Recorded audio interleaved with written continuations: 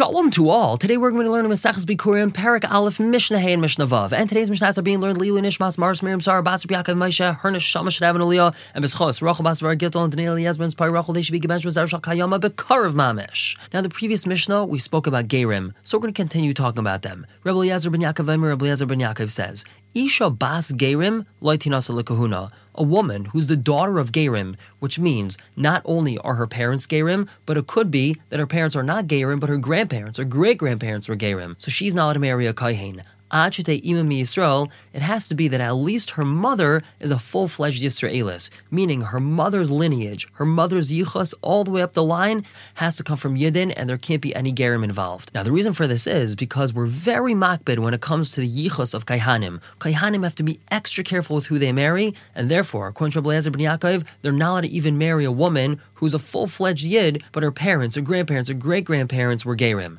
And the Mishnah clarifies, Echad Gerim ve'echad avadim mishacharim. This is talking about her parents, or grandparents, or great-grandparents being Gerim, or freed slaves. We know that a non-Jewish slave, once he's freed, or once she is freed, becomes a Jew. A Kohen is not allowed to marry a woman who in her ancestry has avadim mishacharim. As says the Mishnah, Vafilu ad asar daris. This is even up until 10 generations, and it's not specifically 10 generations. It even means all the way back to Yaakov Avinu. Ad shetei iman mi Yisrael, until her mother is a full-fledged Yisraelis with none of these in their yichus.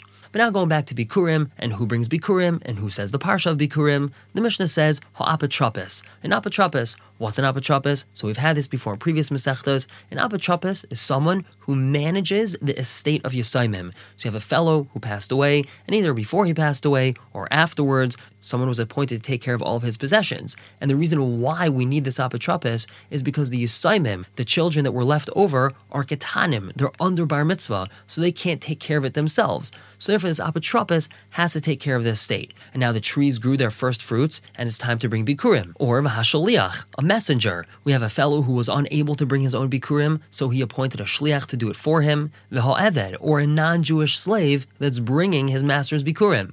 V'ha'isha, or a woman. She's a single woman, she owns her own property, and her property grew some Bikkurim, so she's bringing them. V'tumtum, or a person who we're not so sure if he's a man or a woman, and the reason why we're not so sure is because he has a piece of skin covering over the area where his private parts are. V'androgenes, or a person who we're not so sure if it's a man or a woman, this is because they have the private parts of both a man and a woman. So in all these cases, mevian v'loy kairin, the person is going to bring Bikkurim, but they're not going to say the psukim. Why? Because they can't say Asher nasato li Hashem, that you gave me Hashem. This land that the fruit came from is not considered Asher nasato li Hashem. Why is that? Well, by the apotropos, it's easy. The apotropos, he doesn't own this land. It belongs to the Yosaimim. The shliach also, he's just a messenger for the guy that owns the land, but he doesn't own it. The eved too. His master owns the land. He doesn't own it. Now, a woman, she might own the land, but it wasn't given to her as a chalukah, as part of the division of Eretz Yisrael. When Yeshua went into Eretz Yisrael with Am Yisrael, so he divided up the land for the very first time. That land was only divided up among men and not women. So therefore, she can't say Asher nasato li Hashem. And a tumtum and androgenes, we don't know if it's a man or a woman, so they also can't say it. Moving on to Mishnah Vav.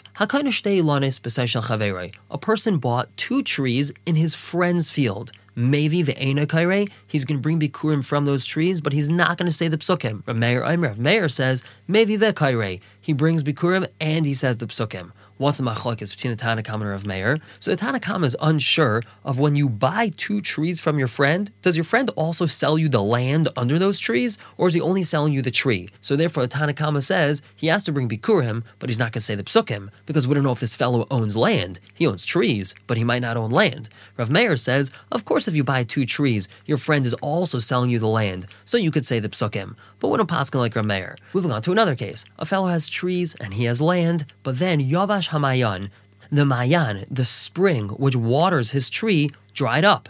Or Niktaso Elon, his tree got cut down, and before this happened, he already had fruit growing on the tree. So in this case, Mevi ve'ena kairei, he's going to bring Bikkurim, but he's not going to say the psukim. Rabbi Yehuda says, Mevi ve'kairei, he brings Bikkurim and he says the psukim. What's machlokes Tanakama and Rabbi Yehuda? So the Tanakama holds that since there's no water source for this tree, or since the tree got cut down, it's as if he doesn't have land, so he can't say the psukim. Whereas Rabbi Yehuda says, just because the tree got cut down, or he doesn't have a water source, that doesn't mean he doesn't have land. The land hasn't gone anywhere, so he's going to say the psukim. And we don't paskin like Rabbi Yehuda either.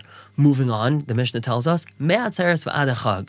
The person wants to bring his Bikurim anytime from Shavuos until Sukkos. Mevi v'kairei. He brings his Bikurim and he says the psukim. Why is that? Because the pasuk says, "V'samachta b'chal hatayv."